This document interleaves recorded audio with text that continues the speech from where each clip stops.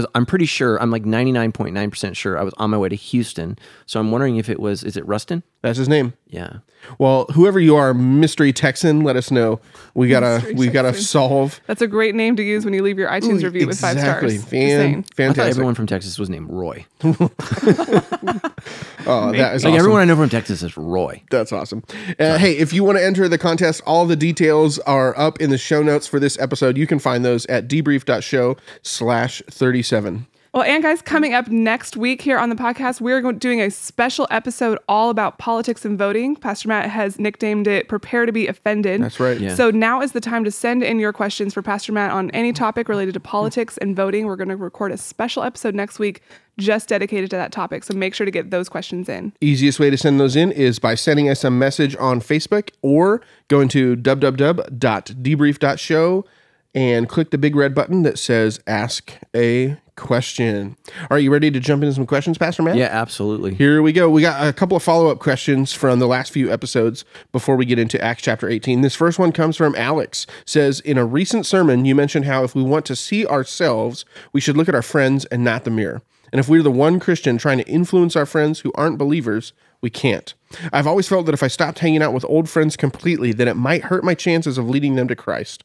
How do you recommend dealing with our non-Christian friendships? Yeah, that's a great question. So, first of all, let's start with Scripture. The Bible says bad company corrupts good character. And so we just need to understand ourselves first. So the truth is sin is more attractive than righteousness. It just is. That's why we go towards it and we pursue it. And so we need to have people that encourage us to make the right choices and not the wrong choices. So I didn't say to never have friends. The point I was trying to make in this sermon was the best way to define yourself is to look at your friends. And if all your friends are idiots, drug addicts, losers, going nowhere, what that tells you is who you are comfortable being with. And what that says is something about you. I'm not talking about not genuinely trying to share your faith, not trying to lead people to Christ. I think those things are important, but the reality is you need to grow in your faith and you need to surround yourself with people who are helping you grow in your faith. And that's why community group, church volunteering, getting involved at Sandals is so essential, because part of changing your life is breaking the hold that those old relationships have on you.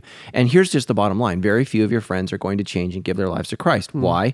Because it requires dying to yourself. You have chosen to die to yourself and live for Jesus, and that's a big choice in most people's lives. Most people want to live for themselves, and unfortunately, Jesus says they're going to lose themselves. So that's the point that I was trying to make is don't surround yourself constantly with people who aren't encouraging your faith in Christ. God created the church for a reason. We need the church in our life. The church helps us grow. It exposes our areas of weakness that God wants to change and transform, and it helps us to become like Christ. Your non-Christian friends are not helping you in that way. And that doesn't mean that God can't use them occasionally, but his primary tool for changing your life is the church. And so I think that you can have a special place in your heart, for your lost friends, just like Paul had a special place in his heart for the Jewish people. But ultimately, what you're about is growing in Christ and sharing your faith. And so here's what I would say is I would have an honest conversation with your friends. Sit them down one-on-one in a non-offensive way and say, look, things have changed. This is who I am. This is what I'm about.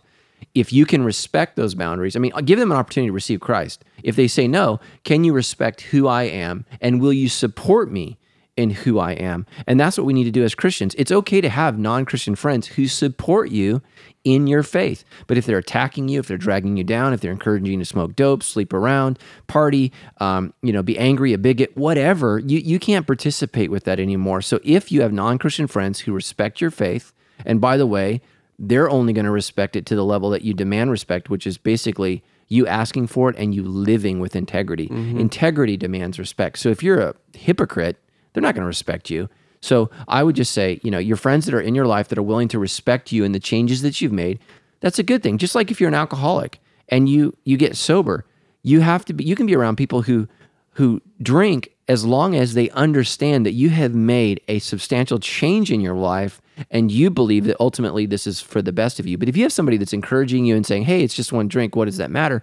Why would you be with that person? And so for me, when I gave my life to Christ, I lost all my friends, lost my girlfriend.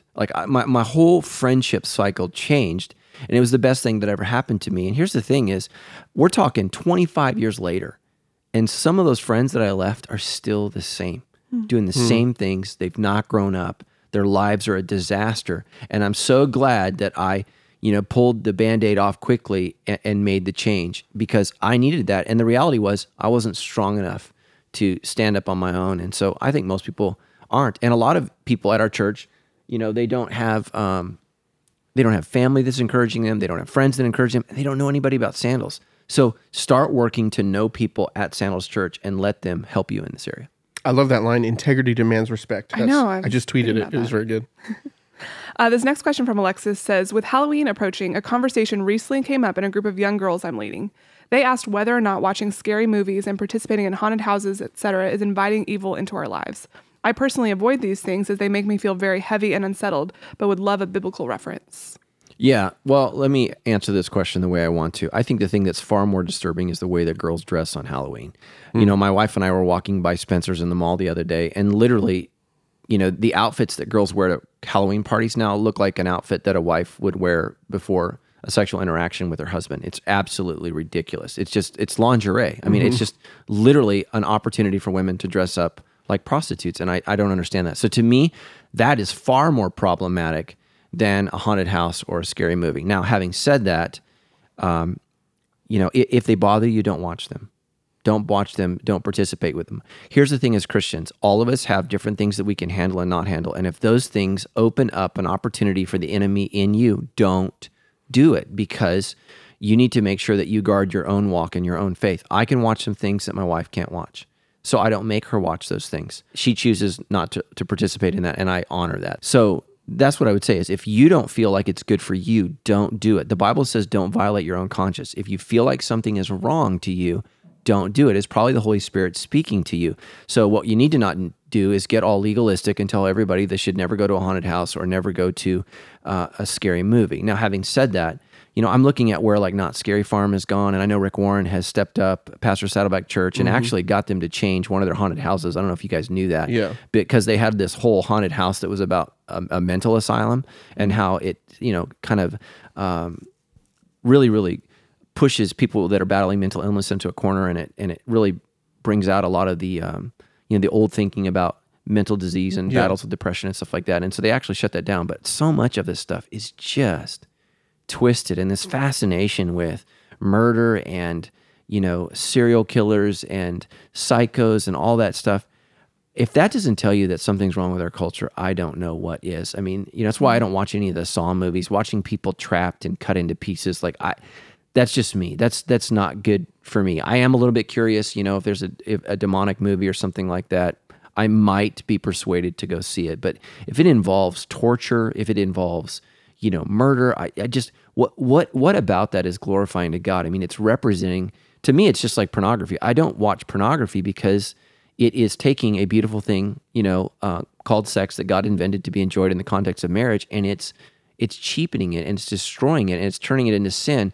Here, murder is taking this beautiful thing called life that's God given, and it's destroying it and distorting it. And people watch this stuff where people are tortured and maimed, and we wonder why, as a culture, we're tweaked. I mean, the things that we watch influence us, put ideas in our minds, and mess with us. And especially people with mental illnesses, that stuff falls into their hands. It gives them a very distorted view of reality, and I believe can encourage sadistic, murderous behavior. So that was a whole what do you call it, route there on right. that. But yeah, so I'm going to summarize, make sure I got that right. Is that essentially you're going to say there's not like a very clear biblical yes or no on this, but use discretion in your own context. Yeah, you got to be careful. So, like, for example, a couple of years ago, Pastor Andrew and I, a pastor of our Woodcrest campus, were invited to a Halloween party. I really felt like we should go. There was going to be drinking there. There was going to be probably, women dressed inappropriately. These people were lost people at our gym who invited us to the thing. I really wanted to go. Turned out we couldn't go because the reason I wanted to go to the party was not to go to the party, but it was to ultimately lead this couple to Jesus. That was my purpose in wanting to go, to establish a relationship with them. They didn't know that I was a pastor. They just knew that we worked out at the gym together, and they invited me. And that doesn't happen a whole lot in our society, getting invited to a party by random people. And I'm like, okay. So I ultimately didn't get to go, but I wanted to go. And my wife thought it was weird. She's like, why do you want to go to that? I said, I wouldn't want to go to that with a bunch of Christians, but non-Christians, opportunity to share the gospel, man, and tell people about who I am and talk about the church and the vision of being real. That's a great opportunity. But I'm not going to stumble. I'm not going to go get drunk. I'm not going to smoke dope. Like, you can offer me marijuana 1,000 times, and 999. I'm not going to be like, maybe it's not. I'm not going to smoke it. I have no ambition whatsoever to participate in something that I think is foolish and stupid and destructive. But I care about people, lost people. And so you just have to be honest with yourself about how strong you are and know what your temptation is. For example, if somebody invited me to a strip club, that would be a temptation for me. That's going to put some images in my mind, and I wouldn't go. I want the person to be saved, but I'm not going. I'm not going there because that's going to have an unhealthy effect on me. But going to a party where people are drinking, that's not going to destroy me or ruin me. I think getting drunk is stupid. So, and it doesn't have a hold on me. For some people, that's a real pull. So you got to be careful. Well, thanks for those questions, guys. Those were really good ones and appropriate right now. So let's jump into Acts chapter 18. That's right. We're going to start off with verses 1 through 2, where it says, Paul left Athens and went to Corinth. There he became acquainted with a Jew named Aquila, born in Pontus, who had recently arrived from Italy with his wife Priscilla. They had left Italy when Claudius Caesar deported all Jews from Rome. So right off the bat, why were all the Jews deported from Rome? Yeah, that seems like a pretty big Yeah, that's a move. big deal. Yeah, well, I mean, Jews have been mistreated throughout human history. So, I mean, anti-Semitism, which is the word that is used to describe racism against Jews, is a real thing. It really is. And, that comes from, I think, really two sources. I mean, the Jews believe they're chosen people of God. That's rather offensive to the world when you say, I'm picked, you're not. That bothers people. Right. And the second reason for that is Jews are very, very focused on their own culture. They don't acclimate to the culture around them. They create their own foods, their own culture. So what they do is they create a subculture no matter where they go. They don't acclimate and become a part of the nation. So Jews don't become Romans. They didn't become Greeks. They didn't become Persians. They remained Jews. And that's an attribute to the strength of their culture because they feel like God has called them to live this way and be this way. But that's not why I think that they were thrown out of Rome in somewhere between AD 49 and AD 50. We're not exactly sure, but we know when Claudius became emperor. So there's actual history that says when he did that.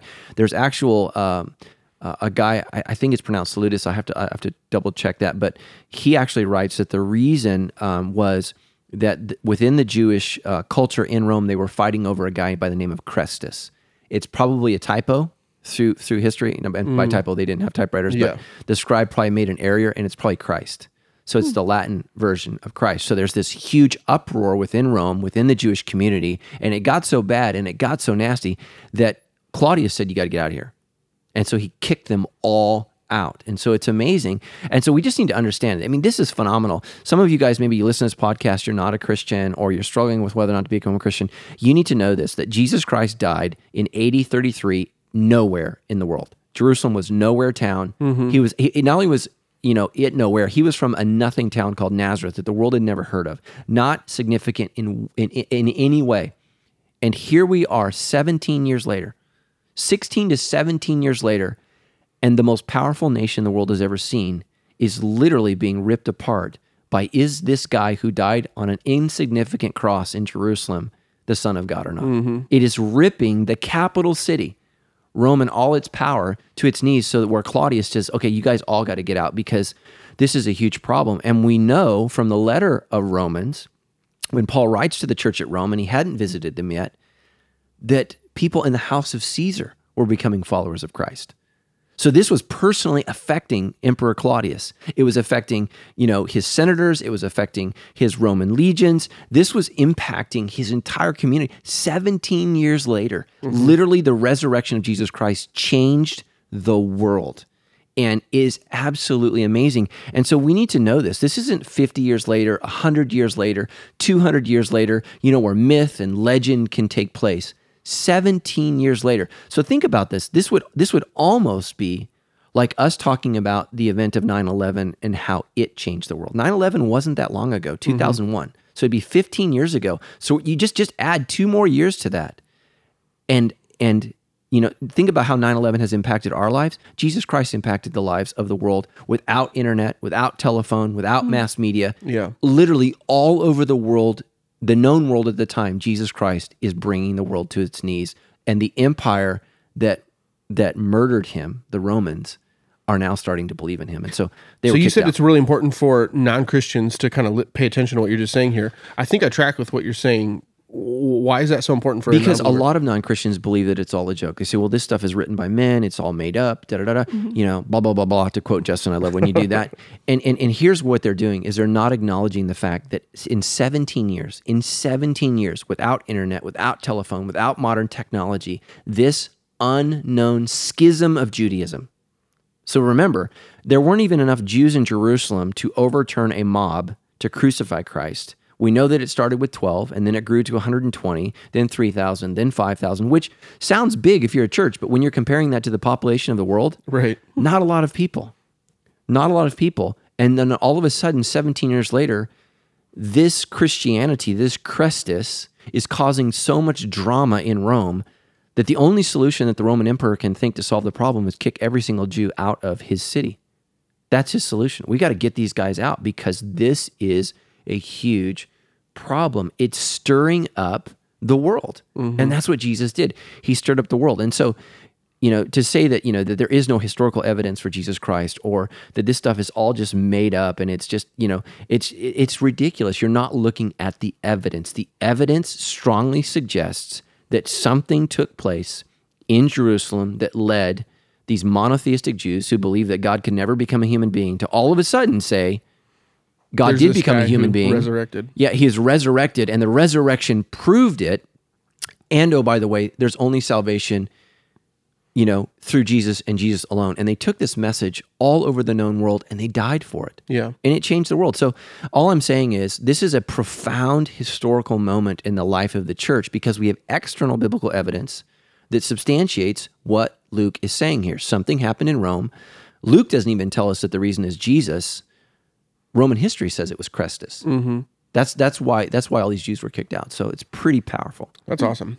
Okay, so the very next verse here says, Paul lived and worked with them. So this is Priscilla and Aquila, for they were tent makers just as he was. So I think this is pretty interesting that Paul seems to be stopping his mission to live here and work with Aquila and Priscilla as a tent maker. Why would he do that? Because you got to do what you got to do to tell people about Jesus. So when Tammy and I, we were just reflecting this week on the history of Sandals Church, and I always say if I ever wrote a book on Sandals Church, it would be how not to plant a church, because we did every single thing wrong. Like I didn't read any books about planting a church. I didn't study, Gen X, which is my gen. I didn't study any of that. I just literally felt like, well, these are the things that I think that the church needs to be about, and it happened and took place. But there was a time when we started Sandals Church, I was a teacher. Why?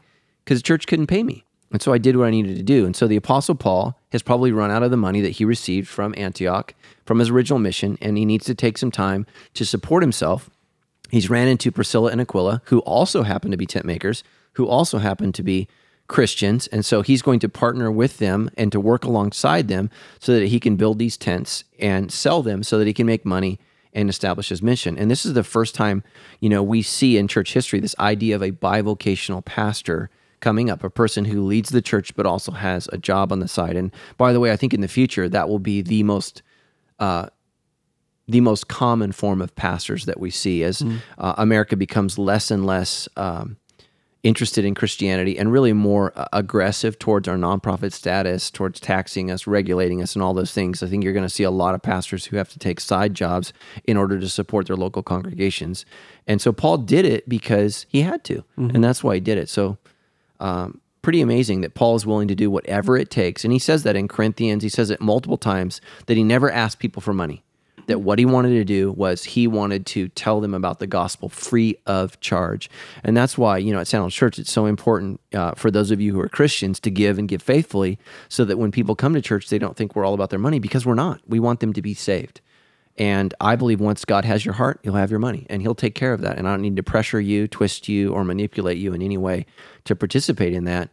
But to non-believers, and let's be honest, there are some people that manipulate and get rich and wealthy and take the money from the church and build their own kingdom. That's not what we're about here at Sandals Church. We're about God's kingdom. And it's so important that that is readily seen by those who come and visit the church, so they don't feel like what we're after is their money. And so Paul does that so that he can reach the church in Corinth. It's amazing. Mm-hmm. Side note, we are working hard towards meeting that goal God's planted in our heart of that Debrief jet. So if you want to support us, just send in your donations. Just write Debrief jet. And that's then our next context is I have a feeling right jet. now somebody is going to like Toys R Us and buying us a little jet. They're going to paint Debrief on it. Well, so moving on, it says that each Sabbath found Paul at the synagogue, trying to convince the Jews and Greeks alike. Paul spent all his time preaching the word. He testified to the Jews that Jesus was the Messiah. But when they opposed and insulted him, Paul shook the dust from his clothes and said, "Your blood is upon your own heads. I am innocent. From now on, I will go preach to the Gentiles." So this weekend at church, the sermon was all about how to speak up and use our voice to tell people about Jesus. But here's Paul walking away and basically telling these people he's innocent and they're on their own. How do we reconcile what Paul's doing here with our responsibility to share Jesus with people? Absolutely. So I think last week we had a question on the watchman. What is the watchman? Yeah. So actually that would have been a great question for this week, because what Paul really is quoting here is this idea from Ezekiel 33. And so if you want to look that up and read that chapter, it's all about Ezekiel being called as a watchman. And so what is the watchman's responsibility? It's to sound the trumpet when incoming troops are coming, when judgment is coming, when something bad is coming, and they are to sound the trumpet and warn the people of impending judgment. And here's the thing in Ezekiel 33. God says, I will hold the watchman accountable if he does not sound the alarm. So if he doesn't sound the alarm, the blood of the people in the city is on the watchman's head. Mm-hmm. But if he sounds the alarm and the people of the city don't listen, and they refuse to acknowledge this incoming judgment or incoming threat, then the watchman is free from judgment. Their blood is on their own hands. And so what Paul is doing here is he's quoting the Old Testament to say, I have been Ezekiel to you. I have warned you repeatedly. I have argued with you. I have told you about the upcoming judgment. And not only have you not listened, but you've insulted me.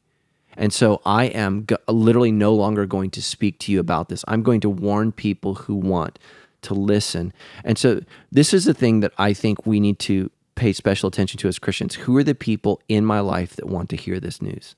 Focus on those people. Some of us spend all of our time maybe arguing with our dad, arguing with our mom, arguing with our friend about whether or not Jesus Christ, and we get into these debates and we feel good like we're somehow sharing the gospel. At some point, after you've shared your faith multiple times, you need to dust off your feet and you need to go your own way and say, you know what, I've told you. I've told you repeatedly what you need to do. I love you, but I'm going my own way. And I'm now going to go tell people, who haven't heard the gospel, who've never heard the good news about Jesus Christ. And let me just tell you, you live in a city, whatever city you live in, surrounded by thousands of people who have no idea who Jesus is.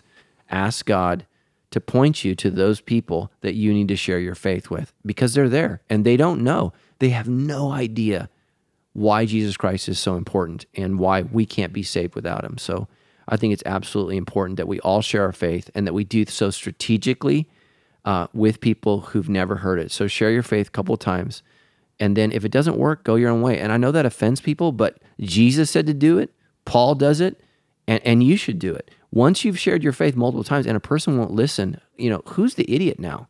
Them or you? You're the fool. If you repeatedly keep trying to get the fool to be wise, then you're the fool. So move on to someone else. And it doesn't mean that, you stop caring about that person or you stop loving that person. It means you stop arguing with that person and you start sharing the gospel with somebody who wants to hear. And let me just say that, to every Christian that's listening to the debrief, my prayer is that you would be utilizing your time to share the gospel with somebody who doesn't know Jesus, and then to spend your time discipling somebody. And what does that mean? Teaching them how to follow Jesus. What does that mean as a single person, as a married person, as an old person, a rich person, a poor person? What does it mean to follow Jesus? That's what it means to disciple somebody. And you should be meeting with them on a regular basis in your small group, checking in, helping them to understand the Bible and to know how to follow Jesus. That's what we're supposed to be doing. And by the way, we're all three of us are going to be held accountable on Judgment Day. Did you tell people about Jesus? And did you help people to follow me? Mm-hmm. I mean, those are the two things that we're going to be held accountable for. And none of all this other stuff matters. So we need to be doing this. And so Paul says, I'm done with you guys because all you want to do is insult me. Okay, so then Paul leaves the synagogue. In verses 7-8 say he went to the home of Titius Justus, a Gentile who worshiped God and lived next door to the synagogue. There, Crispus, the leader of the synagogue, and everyone in his household believed in the Lord. Many others in Corinth also heard Paul, became believers, and were baptized. So Paul ends up next door with the leader of the synagogue, and he becomes a believer. He just left the synagogue and all of those people. So what kind of impact would it have had on Crispus if he converts to Christianity? Oh, huge impact. And let's go back to that earlier question of, should I go to these parties and should I? Look, when you make a decision to follow Jesus, you are drawing a spiritual line in the sand that has physical ramifications. When you say, I am with Jesus, that means by definition, you are not with those who reject Jesus. And so, we have this leader of the synagogue who's drawn a line in the sand, and he said, I am a follower of Jesus. And this has real consequences for him. Mm-hmm. He loses his status, he loses his privilege, he loses his authority, probably even loses some money. So think about it. As a Jew, he would have operated not just relationally within a Jewish context, but economically. Mm-hmm. So he's walking away from money, power, influence, and all these things because he is convinced that Jesus Christ is the way. And it just shows us that the call of Christ, man, sometimes it means you got to break up with a boyfriend, a girlfriend. Just last week at church, I was talking to this guy who listens to the debrief, and I don't want to say his name, but hopefully he's listening, but he's homosexual. And he's been coming to Sandals Church, and he loves the debrief, and he listens. And he just came up to me. I think you were standing next to me, and he just said, I'm so grateful because the debrief has helped me realize that I'm not supposed to live out these feelings. I'm supposed to live for Jesus. And I just hugged him and we prayed together and I was so proud of him. And it was just so amazing because he gets it. And I wish that that's so heterosexuals could get it that way. Seriously. It's not just homosexuals that are called to this line in the sand. As heterosexuals, we're called to the same line, that we are to no longer live for ourselves. Our bodies are no longer ours. We have been purchased with a price. It's not about our rights. It's about the rights of Christ that he has in our life. And we have to submit to that. And I just was so proud of him because sometimes as a pastor, I get a little downtrodden on all the people that are living in sin and just screwing up their lives and not paying attention. And it's just so nice to know that some people understand, like this Jewish leader, look, following Jesus means I'm going to have to say no to some things in my life that I've enjoyed. And for this guy, it was privilege, power, and money. And he said no to all those things. And I'm sure he lost everything. But he got a new family in Christ. Yeah. So hanging out with Priscilla and Aquila.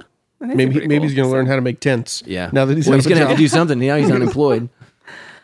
So moving on, it says that one night the Lord spoke to Paul in a vision and told him, "Don't be afraid, speak out, don't be silent, for I am with you and no one will attack and harm you, for many people in this city belong to me." So Paul stayed there for the next year and a half, teaching the word of God. So in this instance, is God commanding Paul to not be afraid because Paul is afraid of something specific? Yo, absolutely. We don't know what that specifically was, but we know from his track record, right? There's threats of death, and there was probably some very, very real talk by the Jews and perhaps the Gentiles in the city to take his life. Especially after this leader just converted. Yeah, absolutely. So there's some real hostility. And so in other instances, what does he do? He flees. So like, for example, when he was in Thessalonica and Berea a couple weeks ago, man, they escorted him out of town to Athens as quickly as possible because they were going to kill him. They wanted him dead. And so perhaps he's thinking, I got to leave Corinth as well. Now, here's the difference. Thessalonica was the Greek capital of Greece because Romans picked Thessalonica. They didn't pick Athens, but Athens had kind of fell out of favor. It was a smaller town. Its zenith had come and gone, and it's no longer as important as it once was. The most important city in Greece is Corinth. It is the capital, like economically. So it would be like Thessalonica maybe is DC, but Corinth is New York Manhattan. City or something. Yeah, it's Manhattan. So it is the economic hub, and it's the most important city. And so God wants Paul to stay in Corinth, which is an incredibly sinful city. The word to Corinthianize meant to live sinfully. They were very, very into everything disgusting and repulsive. And it's interesting that it's in places like that where the gospel flourishes, because once you've had it all, seen it all, done it all, you realize it doesn't satisfy. And those places are ripe for the gospel, because when you've lived for yourself and you've completely indulged and you've tried to, feed all of your fantasies, you realize it's all vanity. It's all emptiness. That's what Solomon said. He said, I took part in everything that I could. I spared myself no pleasure. That's what the book of Ecclesiastes says.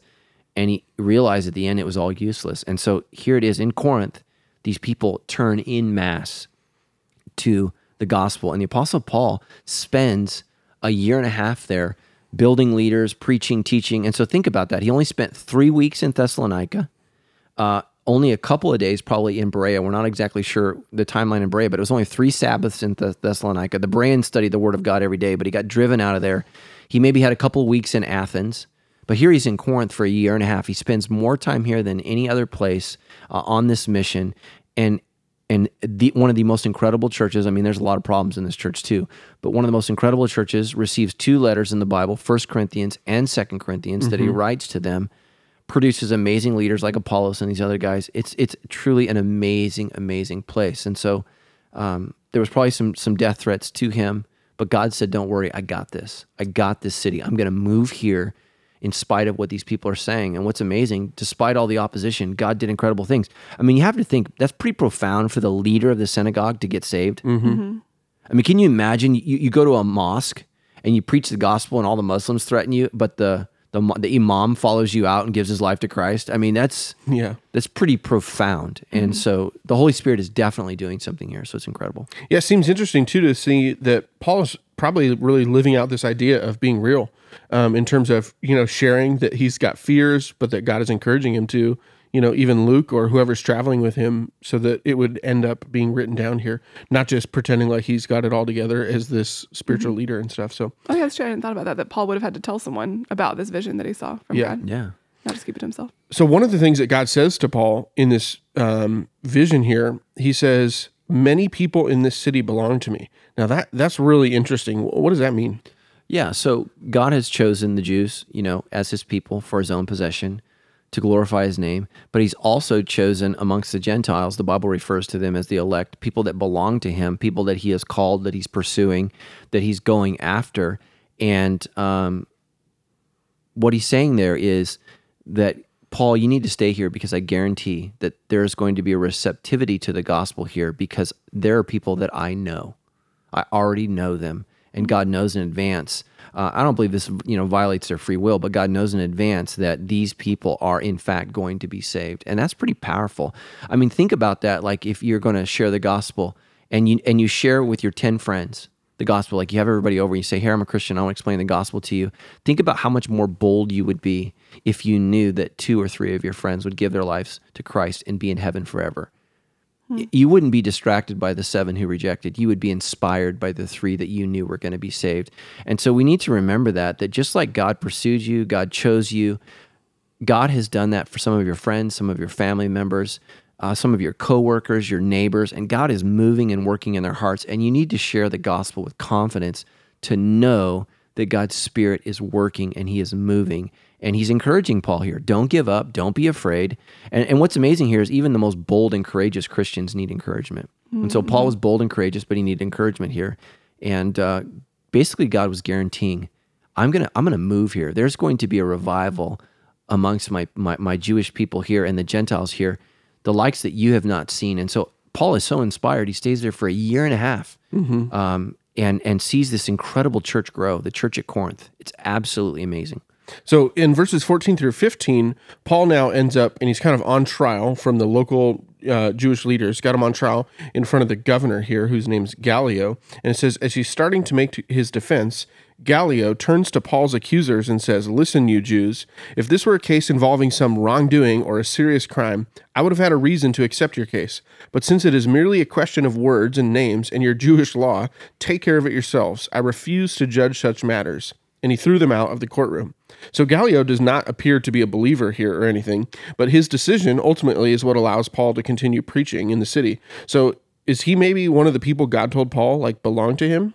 Well, we don't know if he became a Christian or not, but we know this, that God, ultimately we all belong to God, whether we follow him or not, because he has created all of us. But I think what God is showing Paul here is whether people accept me or not, I'm in control. Rome is not in control. So Rome thought they were in control when they crucified Christ. Rome was not in control. God drove the entire crucifixion. What's amazing here is Gallio, I think, exercises more wisdom than Pilate. So Pilate was persuaded by the crowds to kill Jesus when he knew that he didn't do anything wrong. Gallio is not persuaded. He's not duped by these people. He gets that this whole thing's a scam. And so he says, look, man, this is a dispute between your own theology, and I'm not even going to listen to this. This is ridiculous. There's no crime that's been committed here. And I think this is important, especially as we jump into the future conversation about politics. I think oftentimes Christians try to elect a pastor to be president, and what we need is a wise person to be president. Because God can use a Christian or a non-Christian to accomplish his will. God oftentimes uses non-believers to exercise his will. He uses the king of Persia. He does this, all throughout the scriptures. Ultimately, he uses Pilate to crucify Christ to bring about his will. But what we need to do as Christians is we need to say who exercises the most wisdom, who has the most insight, who's the most reasonable person, not who's the person who can espouse a Bible verse and manipulate us. Because the truth is, all politicians are manipulating us. They're using us. Every group is used. Right. The Black Caucus is used. The evangelical right is used, liberals are used. I mean, the NRA, they're all used for political gain and power. And so what we want to elect is a Gallio, somebody that's going to say, look, I'm going to let you guys decide how to worship God on your own. That's something between you. What I'm not going to let you do is take over, this whole this whole square here, and you're not going to run our whole city because of this little segment that involves you. And I think that's what we need to pray for our leaders. get out of telling us, who we're supposed to be as Christians. And so much of where America's screwed up is they're trying to tell everybody else how to live. And it used to be the religious right, but now it's the liberal left that's telling everybody, how to live and what to do. And it's just so unfortunate. But this just proves to you that a non-believer who exercises wisdom is still beneficial to us, which is why Paul, in the letter to Romans, says to pray for those who are in power over you. Pray for your kings. Pray for your senators. Pray for these people. And I hear Christians all the time say, about Obama, well, he's not my president. Well, he is, because he was elected. And as a Christian, we have to believe that God's not surprised by that, that he's a part of that process. And so whether we agree with him or not, or support him or not, he is our president, and we need to pray for him or her, if it ends up being Hillary Clinton in this issue, or Donald Trump, or, somebody else. So, this guy exercises incredible wisdom here, and we need to be grateful, because we need our leaders to be wise, because ultimately they can destroy our lives with their stupidity. And so right here, this guy exercises wisdom, and Paul's okay. He's basically, the Jews are told to back off. This is not an issue that I'm going to be involved in. This is something silly between you guys. Yeah, it's interesting that you pointed out that Paul writes about that in the letter to Romans chapter 12. I'd never connected the dots that he's maybe gone through this experience, and he's got that in his head when he's thinking about writing, hey, pray for your leaders. That's really interesting. Because Paul's whole life, he stood before Roman governors that determined his fate. Right, interesting. And so and so I think a lot of times as Christians, we don't think about our fate being determined by our governors, mayors, senators, congressmen, and presidents, but it is. I mean, if we have a president that decides that we need to go with war with somebody, I have a son, my daughters are of the age where they can date young men that go to war and they can die. So we need to be praying for these people that they would exercise wisdom, because their decisions can impact not only on our lives, but the lives of the people that we love. Yeah. So then things get weird here at the end. It says the crowd then grabbed Sosthenes, I hope I said that right, the leader of the synagogue, and beat him right there in the courtroom, but Gallio paid no attention. So one, what caused the Jews to turn against their leader, and why does Gallio just kind of let this go down in his courtroom? Yeah, well, let's go back to Gallio. I think he's completely uninterested in this argument, and he thinks it's beneath him, and so he just kind of like whatever. But the Greek sentence structure is a little vague here, so we're not exactly sure who beats the leader of the synagogue. Okay. It could be the Romans are just like, oh, this is an opportunity to beat up on some Jews, and so they beat him up, or it could be the fellow Jews that got frustrated and angry. And so it's a little vague there, and it's a little difficult, but basically there's a riot that ensues. And so instead of the Apostle Paul getting beat up, which is what they were all hoping, right? We brought these clubs and these rocks. What are we going to do with these things? Yeah. We came to beat somebody. So they choose to beat the person that they feel maybe didn't present the case the best, or maybe it was the Romans who thought these idiot Jews are constantly trying to, stir up trouble or whatever. So some scholars take a position on the Greek as to exactly who it was that did the beating. I think the Greek is vague enough that it could have been either group. It could have been Romans who beat the Jewish leader. It could have been Jews that beat the Jewish leader, but either way, he got beat. So... Okay, so verse 18, the scripture says, Paul stayed in Corinth for some time after that, and then said goodbye to the brothers and sisters and went to nearby Centuria. Then he shaved his head according to Jewish custom, marking the end of a vow. Then he set sail for Syria, taking Priscilla and Aquila with him. So what kind of vow would Paul have ended that required him shaving his head? Yeah, we don't know. So it probably has something to do with like a Nazirite vow, which is spoken about in the book of Numbers. And so it's this vow of dedicating oneself specifically to the work of God. Usually it involved not cutting the hair. That's why it's interesting that maybe he cut the hair. And it's a little odd here. We don't have any history specifically speaking to this, but there were vows that involved the hair. And typically, you would cut your hair at the end of the vow, so you would not cut it for a period of time and then at the end. But it seems here to indicate that he shaved his head at the beginning of the vow. It says to mark the end of the vow. Yeah, so they're choosing to interpret it that way, and that is definitely a possible interpretation. It's again, the language is a little Greek, okay, a little gray there as to specifically what happened. But we know that Paul participated in these vows, and so again, we've had this question over and over again. Like go back to why don't we celebrate Sabbath? Sabbath is for Jews. Jews are to remain Jews. And so one of the things that we see here is even though the Apostle Paul argues passionately that Gentiles don't have to become Jews, he remains a Jew. And so one of the things that Jews engage in is vows. and these rituals and these rites of shaving the head or not cutting the hair or allowing the hair to grow or doing these things. And he continues to do that. And we're going to see that in a couple chapters in Acts. When he goes to Jerusalem, James is going to encourage him to participate in a public vow, actually in the temple, to demonstrate to all of his Jewish brethren that he's still a Jew. And Paul still does it. Why? Because he's a Jew. That's who he is. And he's going to continue to worship God through Christ as a Jew. What he's not going to do is make Gentiles become Jews.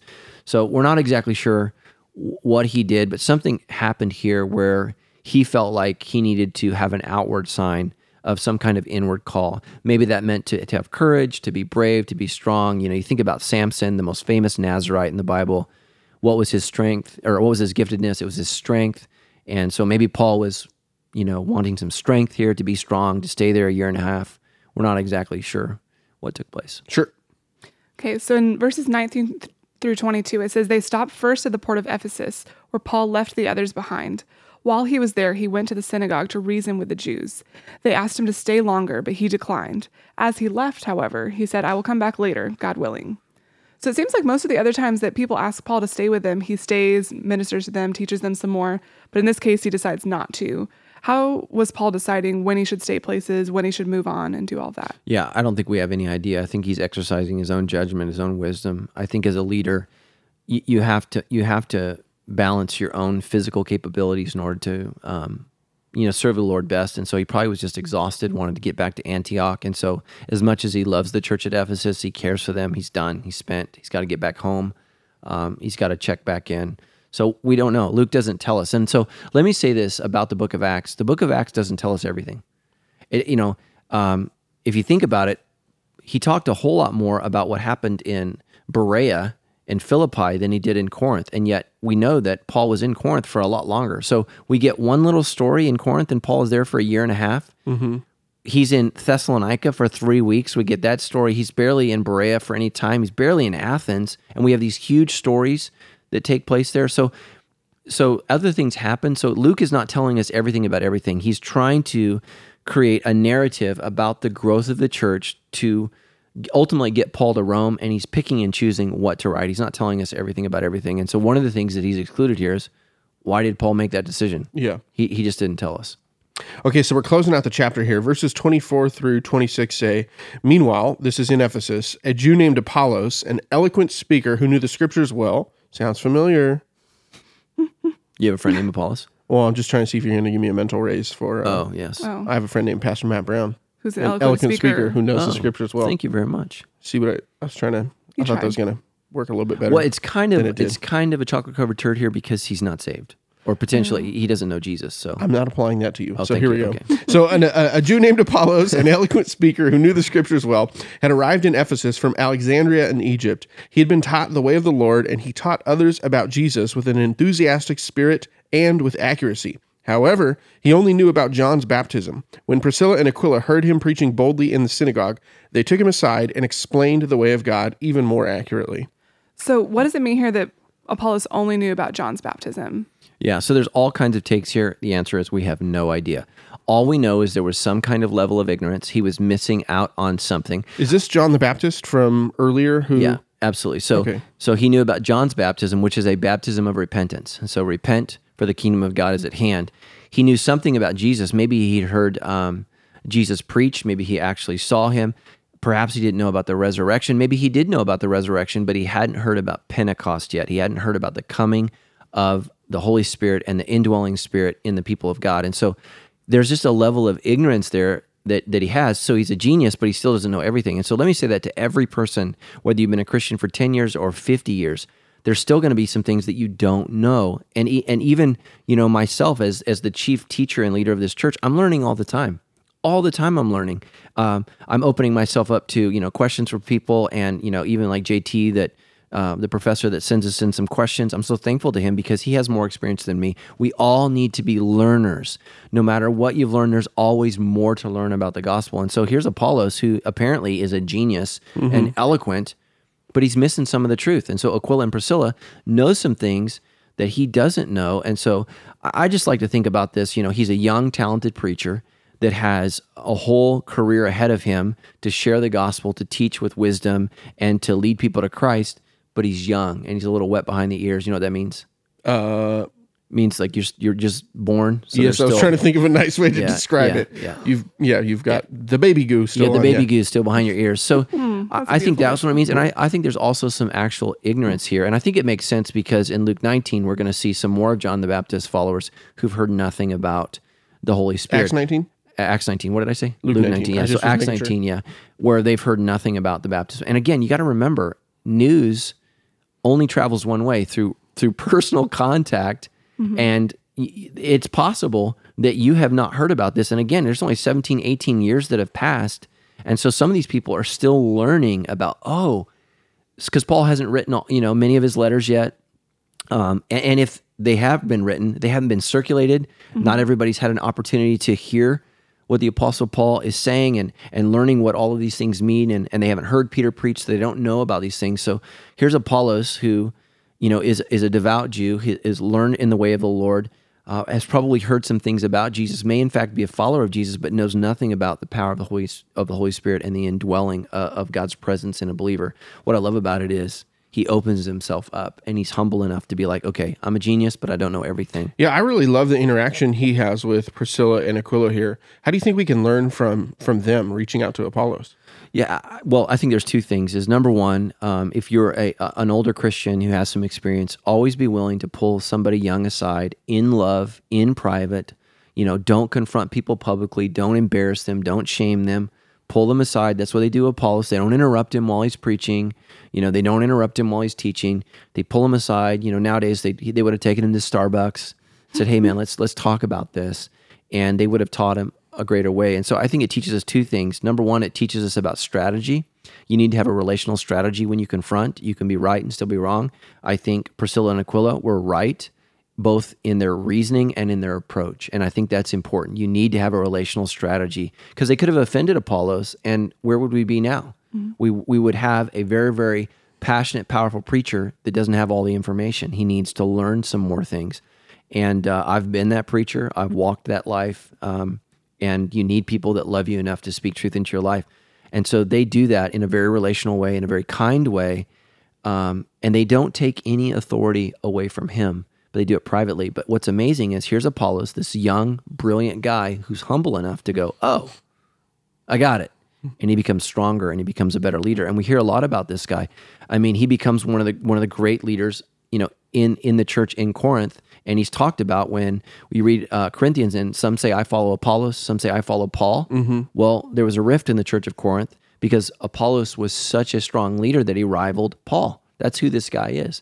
And that certainly wasn't, I don't think, anything between them. It was between their followers and their immaturity. But Apollos becomes a great, great guy. So if you're a young leader, open yourself up. And again, this is why you need to be in a community group with people who've known Jesus longer so they can speak truth into your life in a loving way.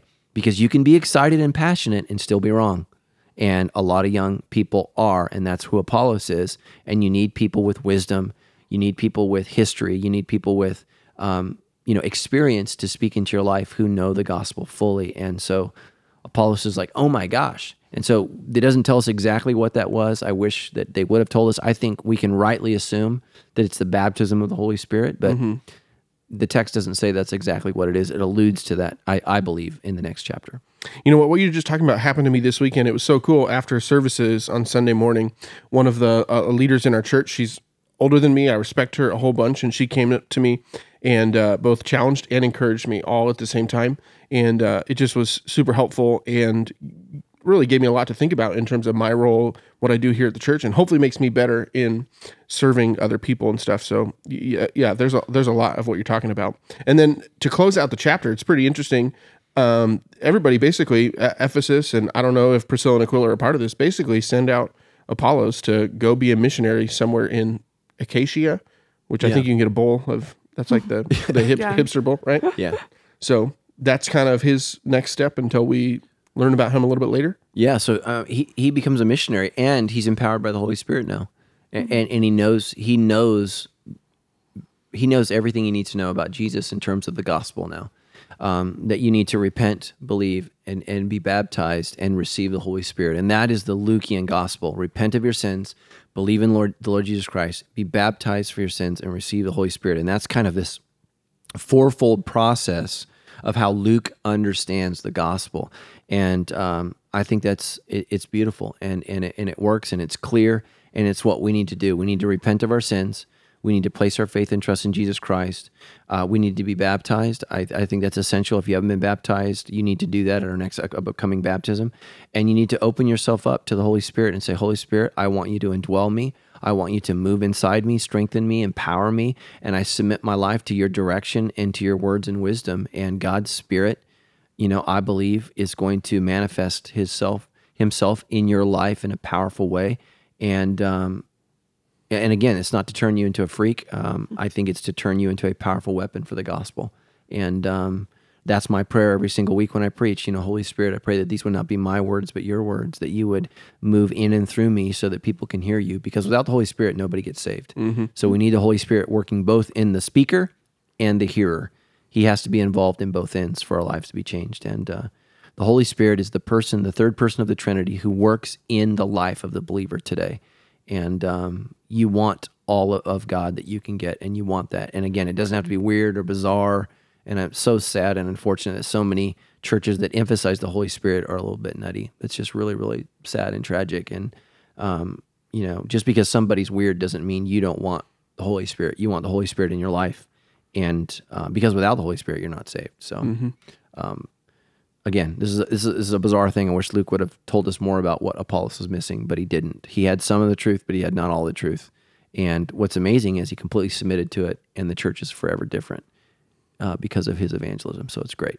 Well, speaking of baptism, our next baptisms are coming up here the first weekend in December at all three of our Sandals Church locations. And if you would like to get baptized, you can go to sandalschurch.com/baptism. And while you're there, you can get a video of Pastor Matt teaching a little bit more about what it means to be baptized. And then you can sign up for those baptisms. We would love to walk alongside you into that journey. So you can do that at sandalschurch.com/baptism. And of course, we're going to continue on here. Next week, we'll be in Acts chapter 19. We would love to get your questions here on the show. Mm-hmm. You can do that by sending us a message on Facebook to the Debrief Podcast, or you can send us a question directly by going to debrief.show and then click the big red button that says Ask a Question. That's right. And don't forget, we are still running our Debrief swag contest where you post a picture of yourself in your Debrief t-shirt and you may get a chance to win one of our custom themed Debrief Hydro Flask water bottles. We're going to be announcing the winner on our November 1st episode.